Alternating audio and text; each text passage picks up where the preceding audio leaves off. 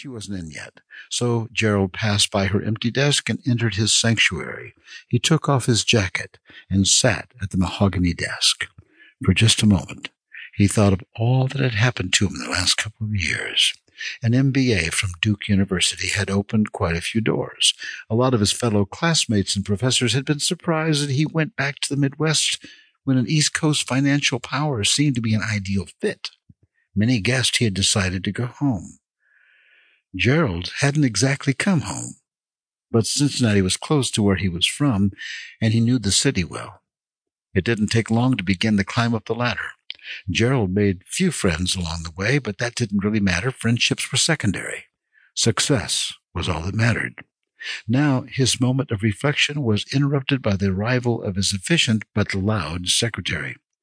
"Patrice, it's about time," Gerald said, a bit sarcastically, as he stepped through the door of his office.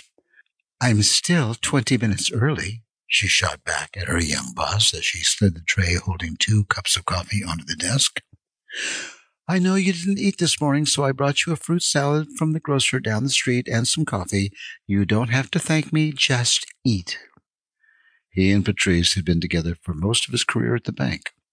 A fantastic secretary who could get out paperwork in no time, Patrice had a knack for determining which calls were important and which were a waste of time.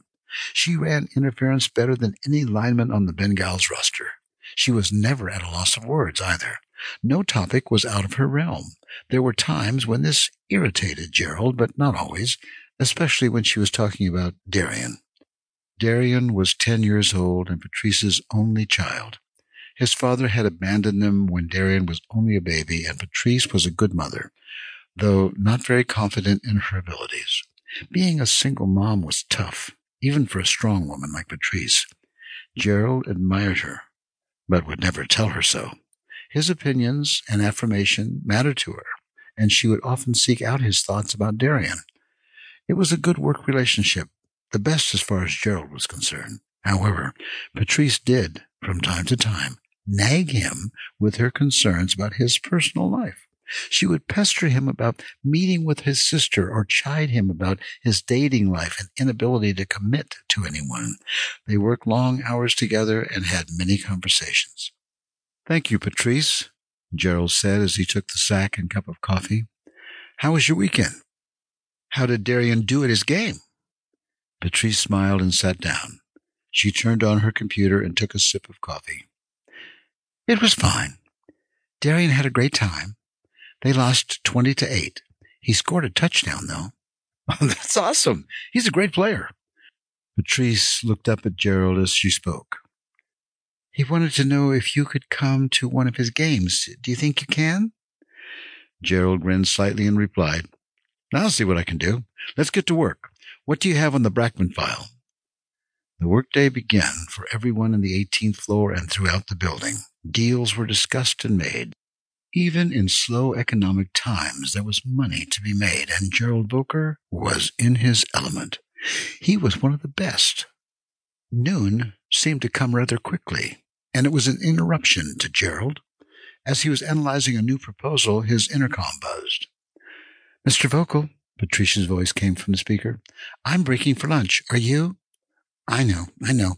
I'll bring you something from Soki's Deli. I'll be back before 1. Patrice left, and Gerald went back to work, immersing himself in the numbers of a potential merger in the New England states. His personal cell phone buzzed, but he was too busy to get it. Since it was just a text message, he'd get it later. When Patrice returned, she forced Gerald to take 5 minutes to eat. He quickly ate the turkey sub and drank a bottle of water, thinking he didn't take care of himself very well, but at least he abused himself in a healthy way.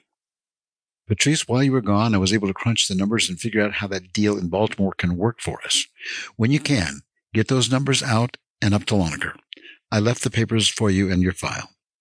"Wonderful," she answered, matching his earlier sarcasm. Though she would always banter with him, inwardly she marveled at this young man's talent and his drive.